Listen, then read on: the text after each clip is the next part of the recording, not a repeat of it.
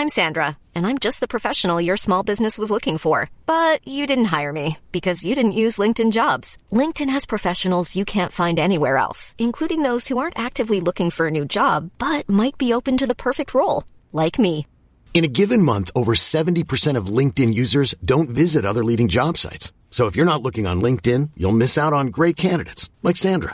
Start hiring professionals like a professional. Post your free job on linkedin.com/people today.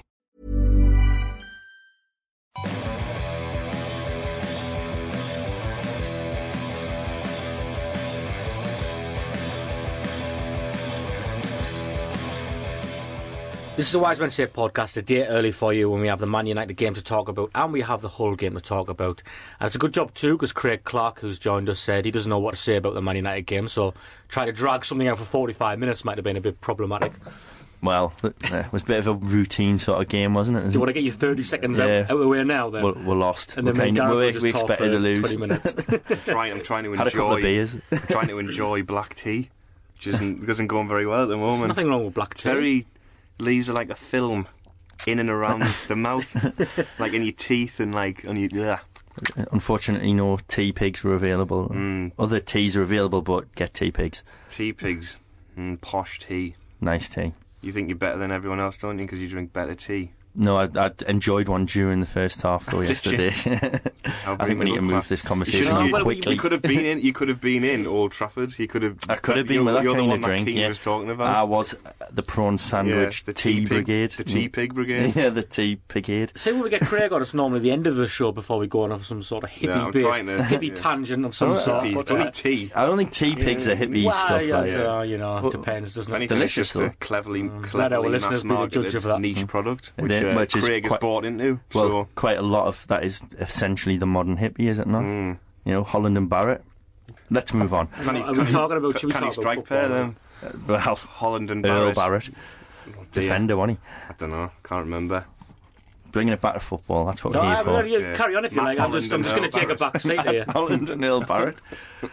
Can't think of anything else to say. Did they both play for Villa or maybe? Don't know. Should we start this whole podcast we've already just let me know when you want to continue. I'm quite happy. We already had one false start. I think we've. Yeah, it's too early. It's a Sunday morning, isn't it? We didn't. Well, that's why there's only three of us in the studio, just myself, Gareth, and Craig here, the hardcore, because we kind of tried to get other people on, but only half-heartedly, didn't we? Because we knew that people weren't going to get up be on a Sunday morning. On a Sunday morning, yeah. It was a struggle. Well, thanks for travelling all the way, Craig. Anyway, it's not that far. It took an hour. Yeah, well, exactly. Nah, it's not that bad, really. 10 minutes in the car for me, so. Yeah. All right, don't you rub it in. Showing off. I've got a car, me. I know. Oh, really showing off. Getting buses and walk through Southwick, you know. And it isn't the 1930s, you know. Stephen's car that leaks windscreen washer fluid in your back when you sit in it. It doesn't now because it's been fixed. It's been fixed. I did that intentionally because I knew you were sitting there. It was a booby trap. So this pretty much sums up my thoughts on the Man United game. So if you want to talk about Hull now, well, we'll hear from Gus on it first.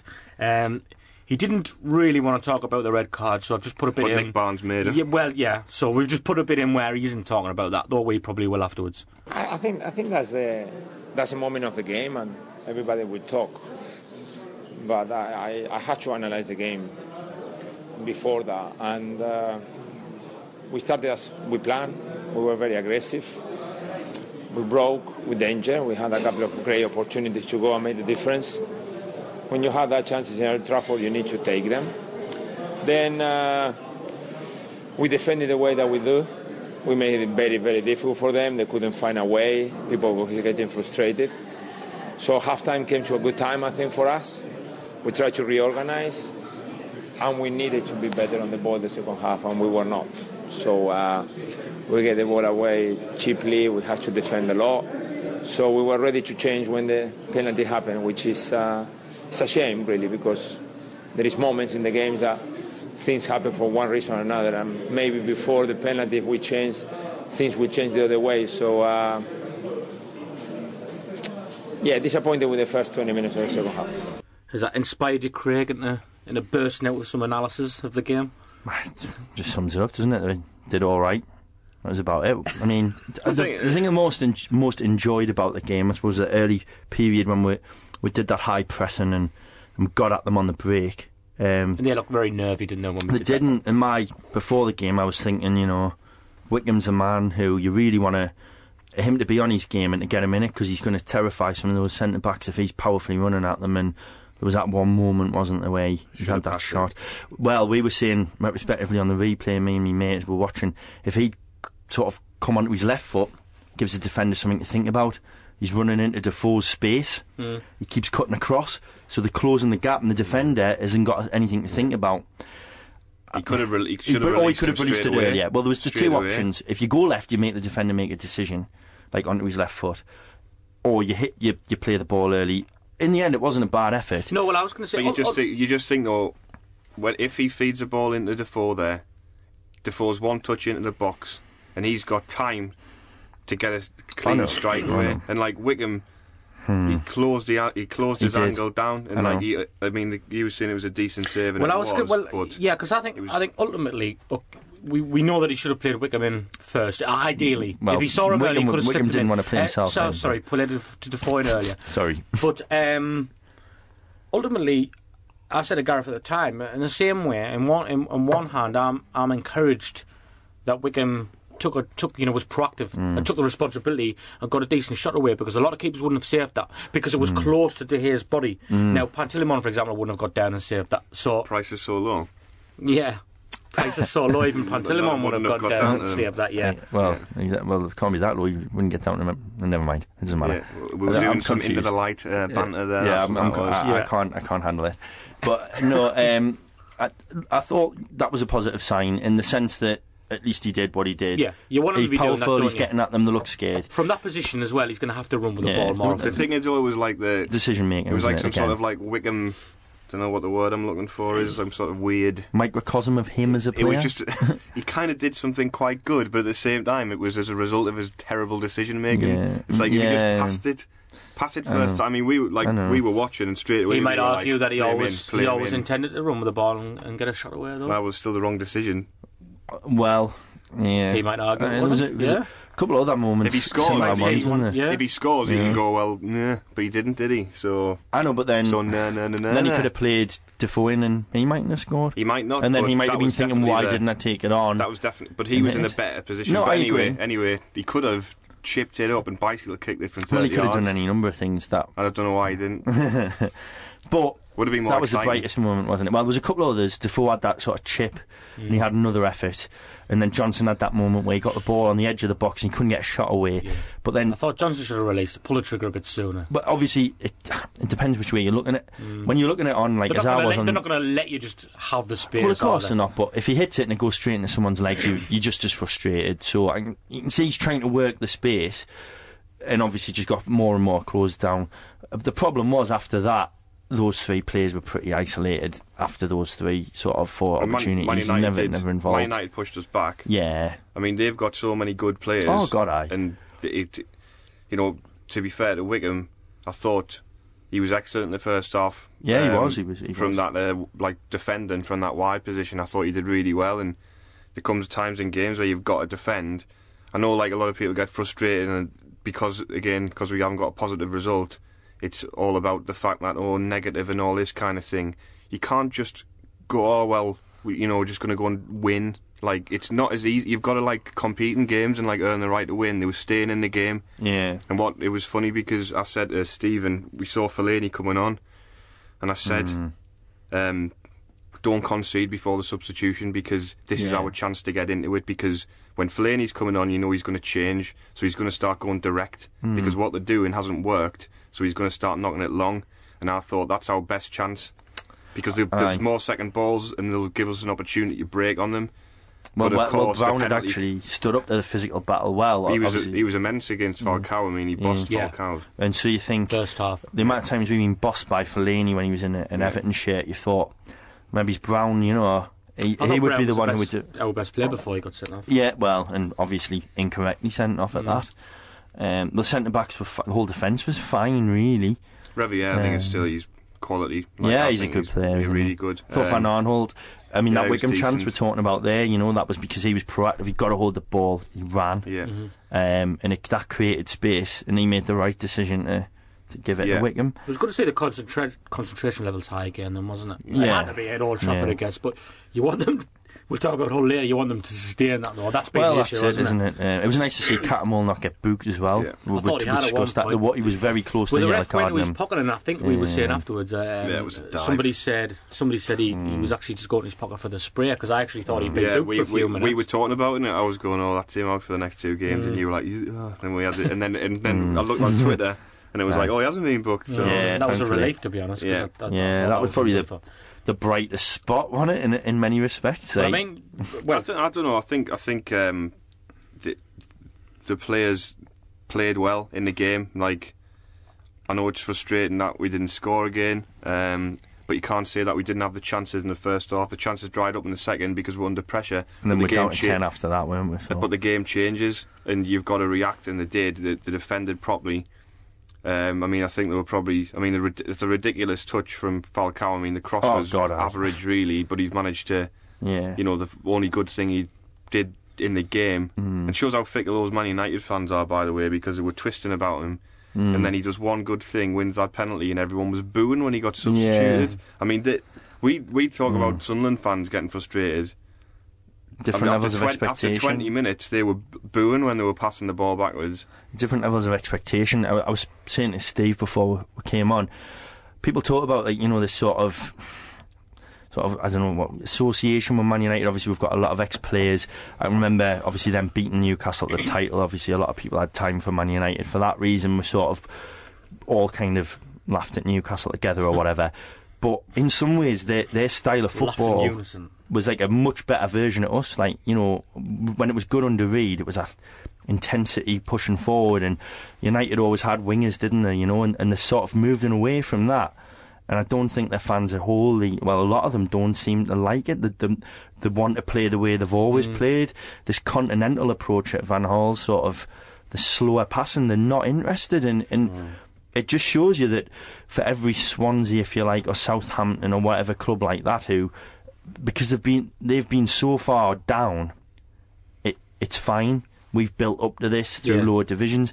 When you're Man United and you're used to playing a certain way, and that way wins your leagues, wins your Champions Leagues, and then you lose that, and then you come back with a new manager who's obviously a respected bloke, but he's got a totally different way of playing.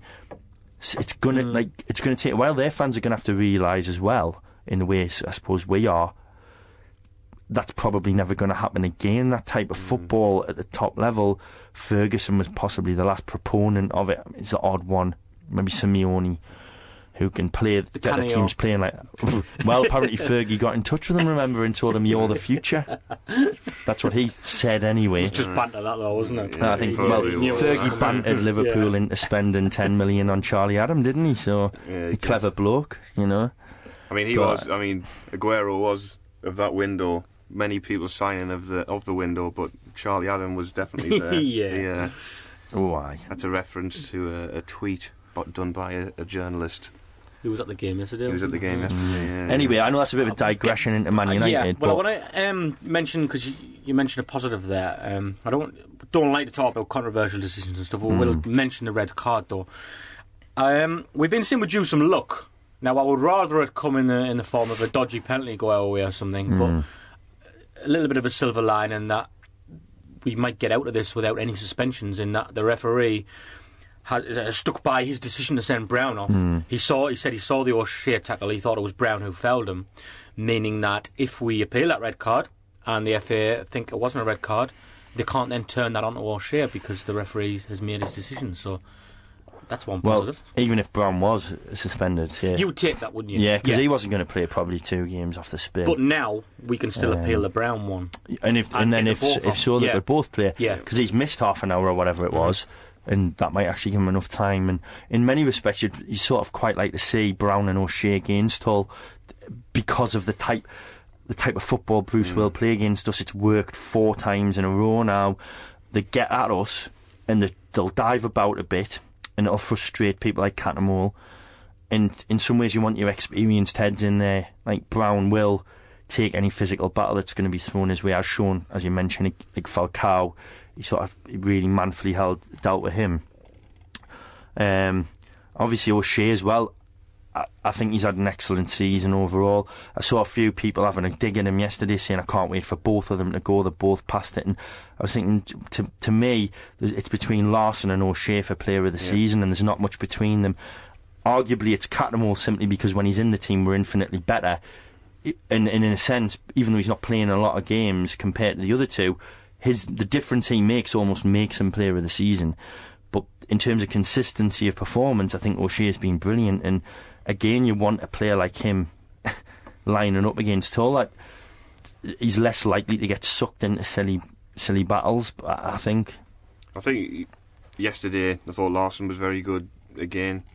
Like you say, him and O'Shea being excellent. And I think the frustrating thing really is, yes, we didn't create many chances in the second half, and that's going to happen sometimes. Still missing that link from defence. But in the first half, I mean, those 3 chances that they created on the edge of the box, I mean, they've hit the target once, haven't they? No, well, twice, sorry, because Defoe had an effort which he kind of scuffed, which he should have done better with, really. The Wickham one, and then the hardest one, which Defoe's tried to curl it in the top corner. You should really, I would say, you should really be scoring one of them, one of those three situations. You should turn into a goal, and that's the problem at the moment.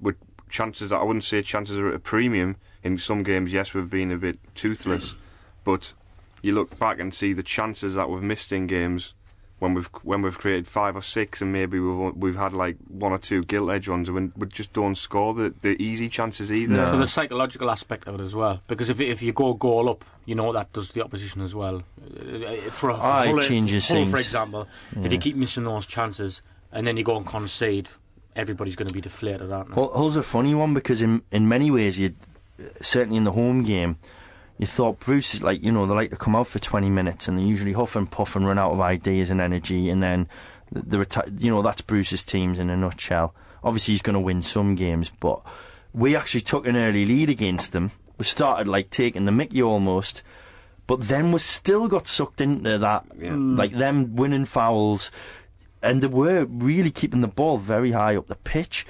And we can't. Usually you'd think that'll give us space to get in behind, but we just couldn't take it off them. I'm not talking about players like Man United who've got like Daley Blind and Herrera who can hold the ball. You're talking about David Myler. You're talking about, like, they didn't even have Huddleston and Livermore playing.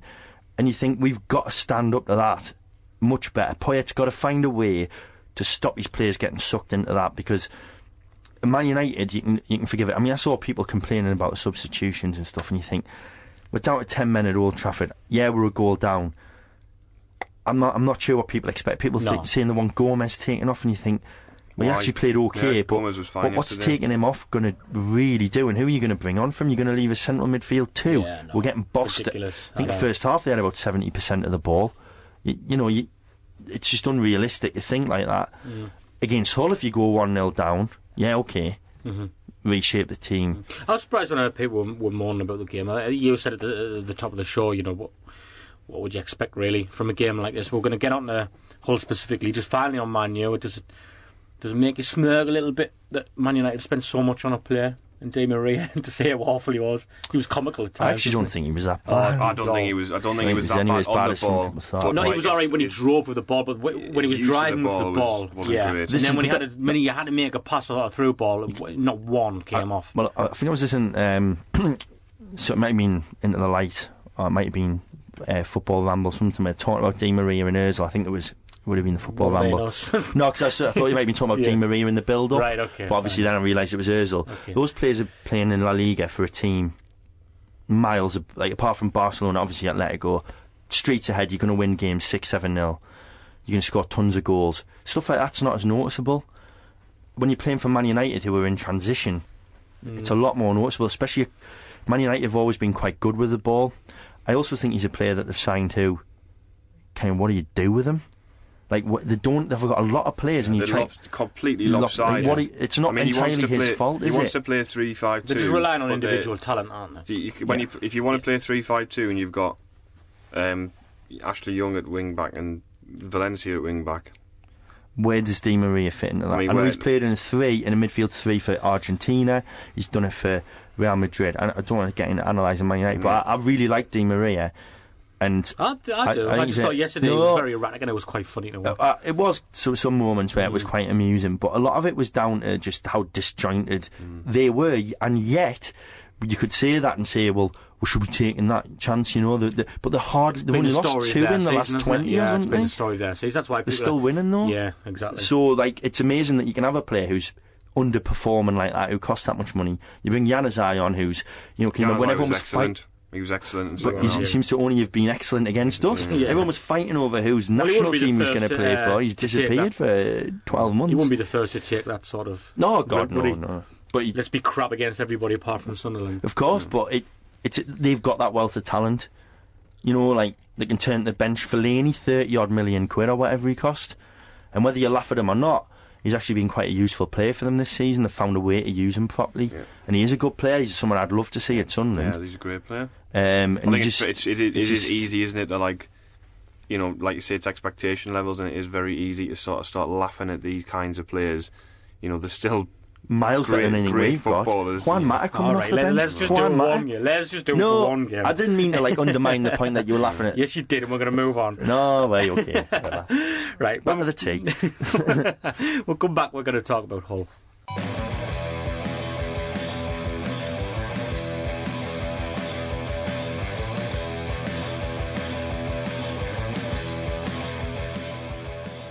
John Azell is on the phone now, and he's a Hull City fan. It's been a while since we've did this on the Wiseman Say Pod, isn't it? Like spoke to. Oh, shut up. You know that I do. You know that the slang comes out with the duns and slang. That's the excuse, isn't it? Yeah. Is that That's colloquial. Is that? Yeah. Do you want to carry on? Shall I sit back and you take over? Yeah, take the middle. You. Yeah, carry on. No, go on.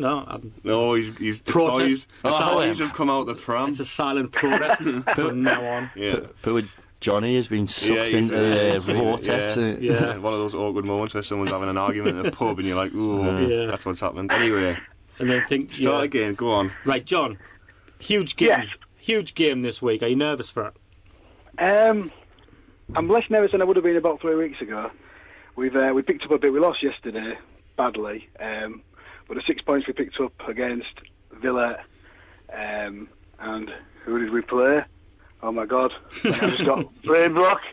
QPR. So we got 6 points in the last 2 home games, which were very good. So the pressure's off us a little bit. I mean, we're in the bottom 3 weeks ago, and now we're out of it by 4 points.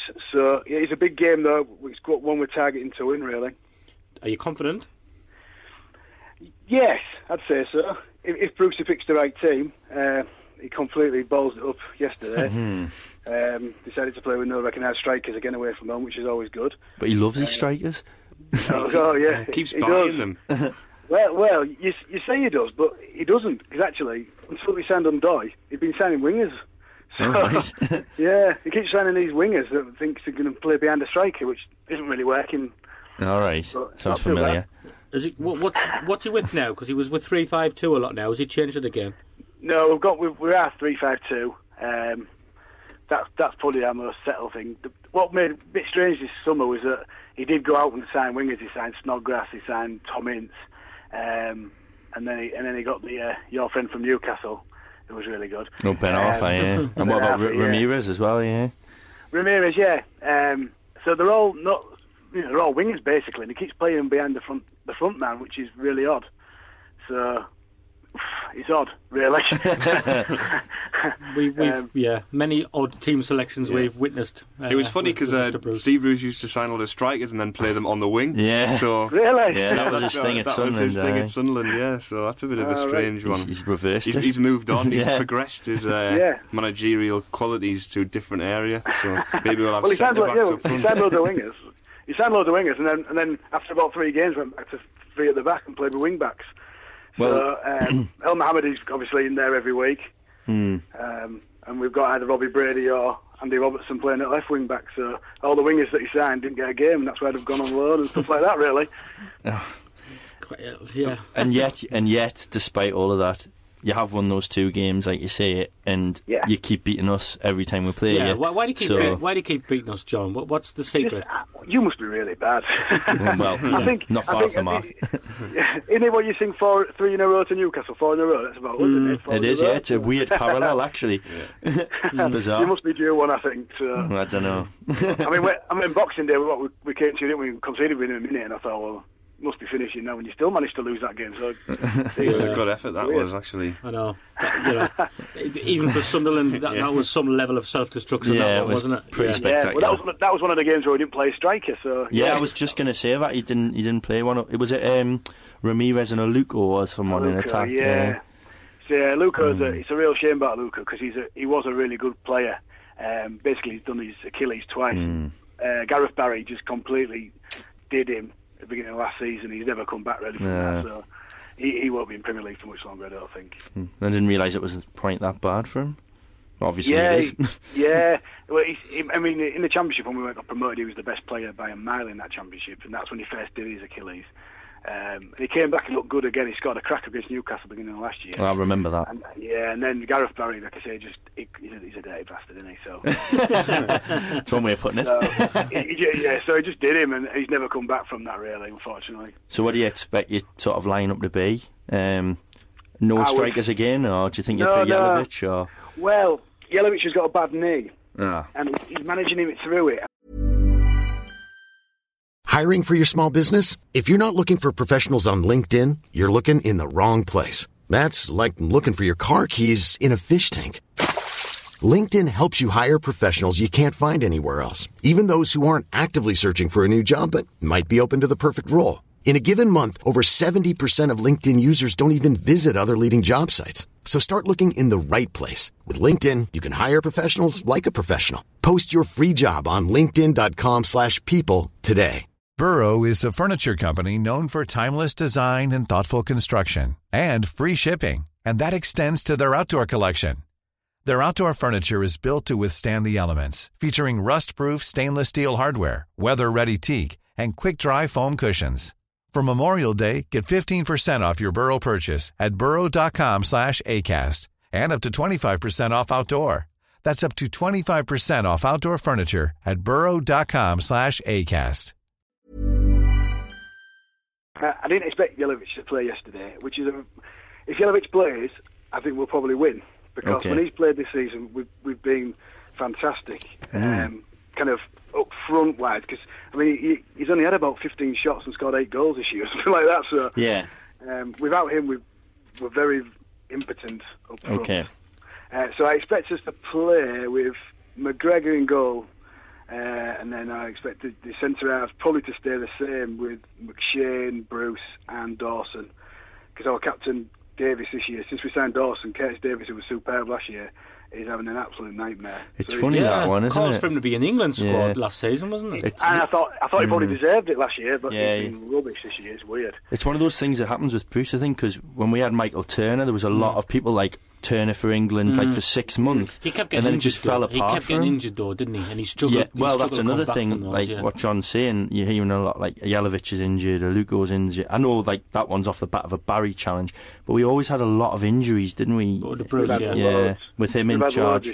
Yeah, so I don't know what it is. I don't know whether he just doesn't take the fitness side of things. Well, it wouldn't surprise you, would it? Aside in the image of himself. Yeah. Well, actually, I've got to say, like, when we played West Ham away and we got beat 3-0, and Rodney Marsh said on Twitter, said, like, the Ulster don't look fit, and I looked at him and thought, you're right.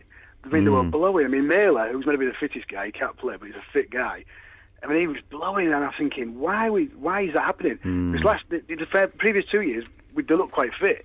You know, we looked competitive all the time, and I don't know whether Brucey just became too pally with them, or because we've just got a new assistant manager, and that's where the upturning forms come from, to be honest, with Mike Phelan coming in. All right. And I don't know if Brucey just doesn't have the authority with him.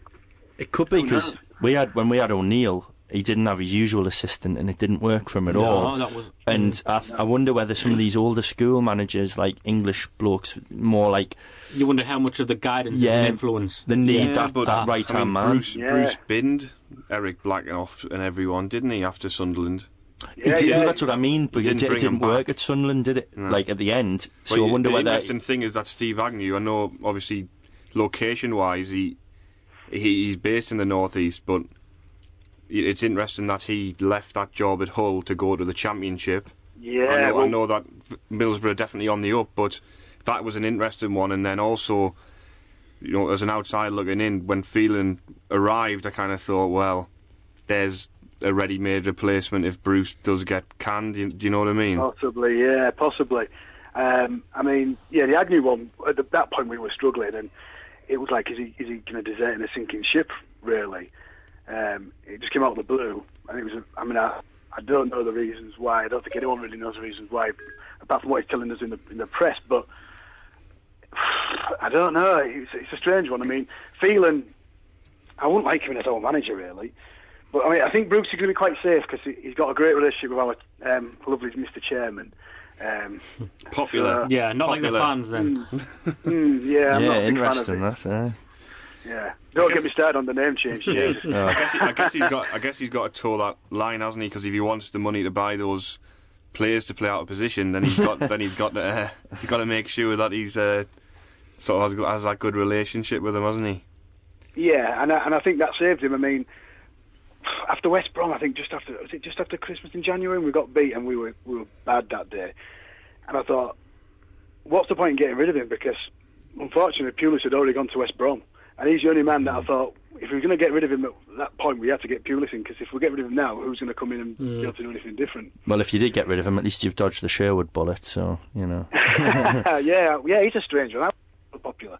Yeah. He's a media darling, isn't he? He's done nothing. Well, Bruce is a bit of a media darling, though, because you were talking about his relationship with the chairman then, and obviously I thought he played that situation very well with the media, where he didn't sort of alienate the fans and he didn't criticise the chairman. He managed to come out of that quite well. We know about how he plays the media regarding his dismissal up here. We'll not get into that. So you always feel he's going to do all right, don't you, because of that? Yeah, I mean, he actually managed it very well, because there is a really strong feeling with a lot of hardcore Hull City fans about that issue, and if he'd have come out and supported it properly, his popularity would have waned quite a lot, really, especially with kind of the away fans and that kind of group. So he had to do it, because he couldn't really go and say, I don't agree with the name change, because his chairman, I mean, Assam Alam, he will sack him for doing something like that. He's that power hungry. He thinks he's God, so he had to handle it with kid gloves, really, which is what he did. So it kind of really said again yesterday. He did a press conference, and there's been a few rumours about the name change, because they said they'd tell us the decision by the end of this month, and then Assam asked them not to announce it. Now, at first, everyone thought that was because he'd lost, which I was never convinced by, and there's rumours now that name change might be accepted, which would be an absolute disgrace. And Bruce said something like, we've asked for it not to be mentioned because it disrupt the club, this, in an important relegation battle, and let them have kind of... And he went to say kind of fan protests in the pre-season, then stopped himself.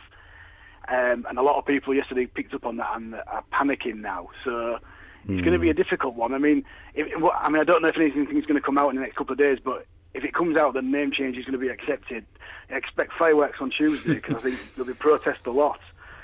I have to ask. I know it's going back, and there's a Sunderland fan who can only dream of getting into Europe in some capacity, just to experience. I know people deride the Europa League and all that, but as a fan, as a Sunderland fan, the cups and that sort of thing are the only real moments of excitement you can ever really get, apart from like the drudgery of trying to survive in the Premier League. Hull got into Europe last season. We were very close, and then.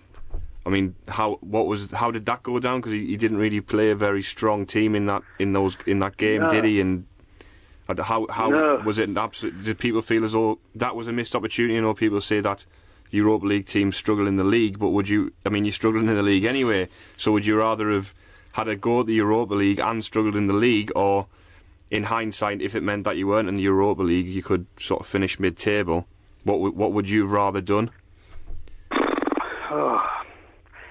I mean, we're probably never going to get there ever again, realistically. And it kind of set the tone for the whole season. It was just a bit unorganised. I mean, we nearly got knocked out in the first qualifying round. We nearly scored with 5 minutes to go, and we should have been beating the teams that we played. And he just played a weakened team thinking we could get through. And he made a comment about how we have to play a weakened team because we've got Stoke on the Saturday and we got a point from that. And he said, well, we wouldn't have got a point from Stoke if we hadn't played the weakened team. Well, thanks very much for that. I really appreciate that point. I mean, realistically, I didn't go to any of the away European games, but we were all thinking, right, get into Europa League proper, then we'll plan where we're going to go. And it was our big chance. I mean, when we got in it, I mean, it was just mind-blowing for me. I mean, I've been watching them since they were bottom of Division 4. And suddenly to be in Europe was just a different world. So I'd have liked him to have had a go, and he ballsed it up, really. It's like sort of the empathy that I've got for that situation. It's so like, you know, we got to the semi-final of the, funnily enough, the Capital One Cup finals today, but you know, we got there and it gave you like lifelong memories, and just to think, you know, there's no reason why Hull might have got a decent tie away somewhere and got a result. It wouldn't have been unfeasible, and you would have, you know, you might have got knocked out in the quarterfinals of the Europa League or something. I don't think that's unfeasible to say Hull could have got there, because the competition doesn't get as strong until that point. But you know, you might have gone away and had a fantastic memory to come away with. You know, remember when we saw Hull, and now we talk about it all the time. This Premier League sort of idea, and this modern. I mean, everyone wants to be in the Premier League. It is good in some respects, but at what point are you just treading water? You know, Sunderland have been treading water for 8 seasons in the Premier League, and it just gets tiresome. You get a lot of existential angst from it, I think, because you're just like, okay, even if we started finishing 10th comfortably every season, a bit like Newcastle, well, ironically, we'll not go into that, but like Newcastle is sort of come, and Stoke are kind of that middle of the road, sort of, or even Swansea. Well, Stoke got the quarter-finals against Valencia, and he played a week inside. Was that Swansea, was it? Stoke. Oh, sorry, Stoke. Yeah, Stoke went to Valencia and played it. That's right. So Swansea beat Valencia in Mestalla, and that, like you talk about memories, you know, those, whether they get relegated to the bottom tier, that's the kind of thing you tell your kids about that. I mean, what is, like, both Hull and Swansea, you look at fixtures. I mean, I did a bit for a website about 18 months ago, and I remember looking at Hull and Swansea, because I was comparing, when Swansea got the cup final, and I was saying, Swansea, on this day, I think, in the same day I wrote it, they were something like, I think they lost a game, and they were bottom of the 4th division, like you said, like when Sunderland were beaten Bradford, because they played Bradford in the cup final. Sunderland were beating Bradford that day in the Championship to in their promotion fight or something like that, or maybe it was in the Premier League, I can't remember. But the fact that in that time Swansea have eclipsed Sunderland and Hull are on a level with Sunderland now, it's just incredible, and it just the rise has been unbelievable. Yeah, and it's a great story, and you just think, you know, what an opportunity that was to get into Europe and just chuck it away like that. I mean, we talk about, you know, can you imagine if Inter Milan had come here? Yeah. You know, in the city, causing havoc and that. I mean, you know, I know what you mean. City culture. Yeah, well, that's city culture. But can you imagine just like thousands of Italians just descending on Hull? That would be fantastic. I mean, fantastic. You know, we could have gone, you know, to some of these bigger grounds in Europe, and it's just out of this world for us to have got there, and just kind of, you know, how much Bruce went on about how it was brilliant how we'd got there, and then he led a weakened team, and all of a sudden we're out. We're already on a downer, and we don't really pick up in the league, and it's not done us any good at all, really. So it's a real shame. Sunderland, back to the game, a Hull like Sunderland, John, where they lose the games you expect them to win, like almost there. You said you were questioning Bruce a little bit. You've won a couple of games. Now you would expect to go into this game and win it, and you know, Sunderland normally lose these games, to be fair, just when you think they're starting to put a run together. A Hull like that? I mean, this season we started off and we actually played really well for the first quarter of the season, but kept drawing games where we should have won. We've let in a lot of late goals this year, and then we got key injuries to, like, the Jelavic again and Diame, and we dropped off a lot. And we just, like you say, last 2 home games, we won them both, and people started saying, yeah, it's great. But, I mean, we got a hard run in, and we went to Stoke, and I thought, I didn't expect us to win at Stoke anyway. And I saw the team and thought, well, that's destined to be 1-0 defeat. I mean, you just knew Peter Crouch was going to come on and score. So, I mean, it's made it a really important game again, and every time we take one step back and one step forward. We know that feeling. We know that feeling very well. Everything you've just said, all the draws, the sort of Well, remember, it feels like Sunderland's season. Before you beat us 3-1 on Boxing Day, the game before we went to Newcastle and won, so we were all thinking, right, Hull at home on Boxing Day, come on, you got to win that one. The team came out, you saw midfield of Myler and Stephen Quinn, and you was thinking, right, rubbing your hands, 1-0 up after a minute, all going as expected, and then Sunderland, typical Sunderland, turn up and do what they do best, and with the help of the referee, I might add. Yeah, I think there's a penalty. But no, in fairness, though, both of them. Yeah, but in fairness, even aside from the refereeing, Hull were the dominant team on the day. Second half, we just didn't turn up. Completely imploded. And my fear is going into this game, because we've got this weird psychological sort of nag going on. I can't think of a better word for it. Like, it's always at the back of your mind that you're going to hull us again, whatever that is. Like, whatever it is you're doing, you got bruised. It worked. Yeah, we've been bruised. Well, I mean, you played a weekend team in that FA Cup quarter final last year. I couldn't believe the team you were putting out. I mean, you basically just went. It was 50-50 that game, and then they looked at the team and thought, we've got a chance here. I mean, I don't know what happened there. I mean, Poyet's not doing really good, is he? you just mentioned there, Craig, the psychological fear about going the game. It's almost like the bogey side thing, isn't it? But do you think, because we're going to hear from Gus just now on this, do you not think it helps that the game came around so quickly after the Man United game that you haven't got time to dwell on it? Maybe, but I just... Well, hey, I asked Gus that question. It's a bit of a cliche, Gus, but do you prefer the fact that the whole game's coming up rather than a week of training? Because you always say that you would rather play against straight away, wouldn't you? Yes, because it's time. You know, I'm very honest, and now there is nothing that we can try to analyse or try to improve. It's about winning the next 2 games somehow. Let's stop talking about passing or identity or shapes, and let's make sure we win, so there is no more excuses. Yeah, that's what I was getting at, Craig. That's what I was driving at there. You almost feel like there isn't time to dwell on it. There isn't time to think about it now. It's like this is a game we feel like we certainly can't lose, but we would like to win, and it's come around quickly though. There is definitely something in that, because at times you do think Gus has overthought stuff this season. There's been moments where he's sort of fiddled on with the side, and I'm all for like well thought out tactics and stuff, but you can maybe overthink it for players who aren't capable of thinking on that level or whatever. So maybe there's an instinctive response where you just go out and play the game, and it might help them. But on the flip side, it's Hull, and we do just have this continual habit of... I can't get... Law of averages... But then you would say that about the derby as well, wouldn't you? We don't want to think that, do you? We turned around against Everton, got a couple of wins back to back after them. That went on for years, never mind 4 games. Yeah. 10 years of hell. 7 goals were conceded that time. Oh, I know. All right, John, give us a prediction for the game. If Jelavic plays, I think we'll win 2-0, 2-1. If Jelavic doesn't play, it could be a draw. I think we've got a result in us, because I think we're at home and we're quite confident there. So yeah, I think a win if Jelavic plays. Craig? Probably 1-1 draw. Sort of that's me being optimistic, I'm afraid, just because of the fixture. Doesn't inspire me with any confidence.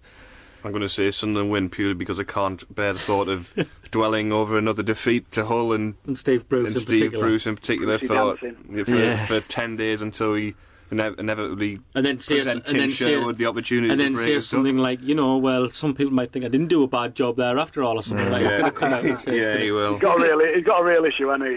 He's got problems. He needs to see somebody. I was going to say he's got a bee in his bonnet, but he looks like he's been stung by it several times. Yeah, he does. No, that's getting a bit personal now. We're just getting a bit personal abuse towards Bruce now. It's never a good thing, really. We actually did have some good time from his manager. He does. Yeah. First half was great under him, to be fair. It was. I can't be more optimistic than a draw either. Right, when we come back, we're going to do Question of the Week, because we have tickets for Aston Villa to give away. Hooray!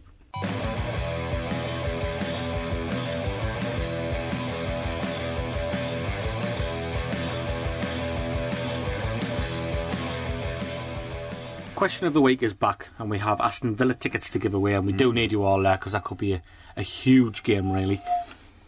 Stephen there creating feedback by not having his earphones on. I know. I was just... Yeah, you as well, Craig. I know. I wasn't creating any food. Sitting there like butter wouldn't melt. I was just looking at the Man City score.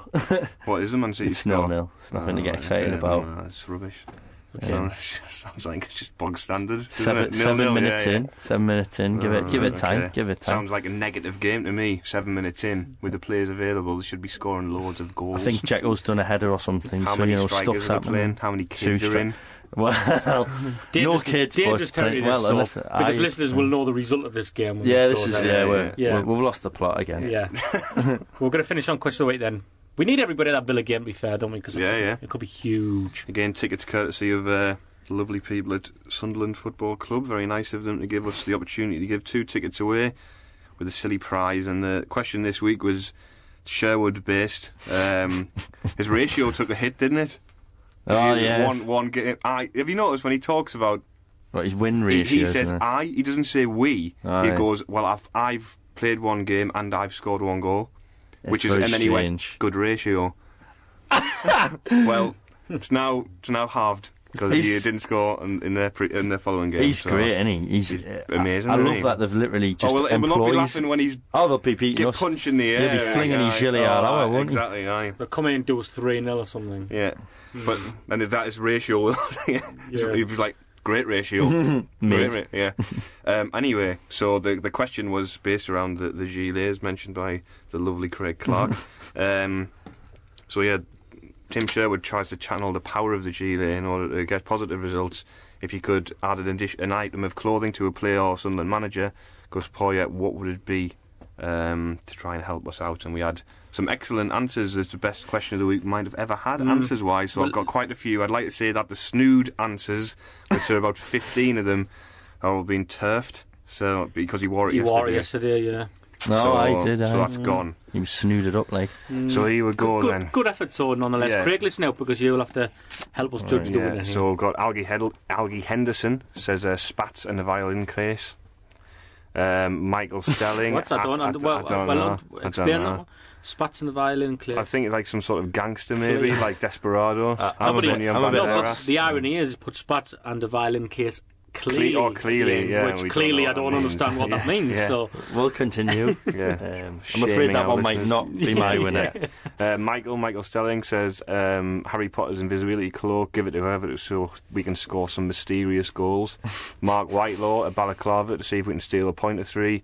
Life of Grime says he needs a trilby like the legend that is Bob Stokoe. Hats are very in these days. Kevin Bell says if Fletcher could don a device allowing me to give him an electric shock whenever he does a superfluous back heel, I could get on board with that. Keith Robertson says I want to see Gus wear a huge foam hand so when Gomez gives a ball away he can slap his breasts off. Gary Jerry says a Fergie time watch, good for those close 0-0 stalemates. Bread just says Mankini. Daz says all any player needs is Lee Cannonball style shorts, problem sorted, pull them read up. Michael Paul says how about this dress everybody's talking about that I've got no opinion on, takes the heat off this weekend's inevitable result in another dress based one. Alan Ross has said that effing dress everyone is harping on about so everyone could see it's blue and black and people will shut up about it. Rory Fallow says Nyron's trilby from when we won the league at Luton in 2007. John Ridley says make Poyet wear a baseball cap to mug off Tony Pulis. A T will think Pulis is boss and he'll put a shift in. David Burke says Defoe gets Madonna's cape for an eye-catching fall in the box that not even Kevin Friend could turn down for a penalty. I like that nice. I was hoping a Madonna cape would come up. Ali Buchanan says I reckon a toupee could be the key to restoring Fletcher's confidence. What a toupee? He's got hair regrowth though. That's not working. We talk about this all the time. We can't go there again. Steve Waggett says the strip they wore against the Mags make them take it and wash it themselves when they wear it. The world beaters. Fish face Fid says Nara Quinn's disco pants might help him realise at times were actually quite good. Mark says a cattle prod for Gomez. Chris Dixon says get Gomez to wear his shorts cat style, might get him working a bit harder. GSD FTM04 says has to be Josie Altidore mask, surely channeling the energy of Big Josma. David Parker says a laser pen for Larson so he doesn't point and shout so much. David Parker again said and a suit of armour for Wickham so he might dare challenge for a header and a pacemaker for Gomez. Daniel Shellard says Winkle Pickers to get right up there when kicking Wickham up the arse. And Jack McBride says a Technicolor overcoat. So what a for great... no reason, just a Technicolor. No one's going to wear it either. We're just going to have one. So what do you think about that? It's a very good answer. I like the caramel shorts one always, just because that's a good thing. My personal favourite was simply Mankini. Mankini was quite good. I quite like the... I like the Madonna one. For me, it's a choice between David Burke's Madonna and Ali Buchanan's toupee. I like the Madonna one because it was creative. I think the most creative is the one that leaves it open to your imagination. Mankini. Could mean anything. Well... It could. Well, I don't know if I want to imagine it, but I'm going with Mankini. Well, I'm going for the Madonna one. Madonna. Yeah, Madonna's the real winner. But Mankini's a special mention. So Well, we'll do a top three just in case. Because remember, to win this, you've got to get in touch with us. Yeah. Okay. So first place, Madonna, David Berg with the Madonna cape. Second place, Mankini was really a bit of a joke. I just think it's hilarious because it's just written one word. It's not really a What are the caramel ones? No, there was another. There was a couple of caramel shorts. The dress ones were good as well, but there was two of them. The first dress one was my personal favourite, I think. The wording of it was better. I like that one. So I'll go for... That was my personal favourite on that topic. I thought the foam hands one was quite good. I feel sorry for Gomez. Let's not bully people. We'll go for top two. Top three. We'll say David Berg first, Mankini second. Can't be second. No, let Craig's favourite go second. All right, and then we'll put Mankini third. Because it shouldn't get that far down, hopefully, anyway. So who was the first? Who was the first? The Wingle Pickers one was quite funny. Oh, sorry, because we shouldn't really be digging out the players all the time. No, but it's funny because it's a Winkle Picker up someone's taxi. Yeah, it is, yeah. the Michael Paul's dress. So, Michael Paul's dress second, David Berg first, and Mankini third. Mankini's your wild card, isn't it? Yeah. So basically, if you want to win any of these, just put one random word in, you've got a good shout. So David Burke, you've won 2 tickets to the Aston Villa game. Get in touch with us. Or don't if you'd prefer not to You've got plenty of time to get in touch as well because there's no show next week because it's international break. Which we only discovered yesterday.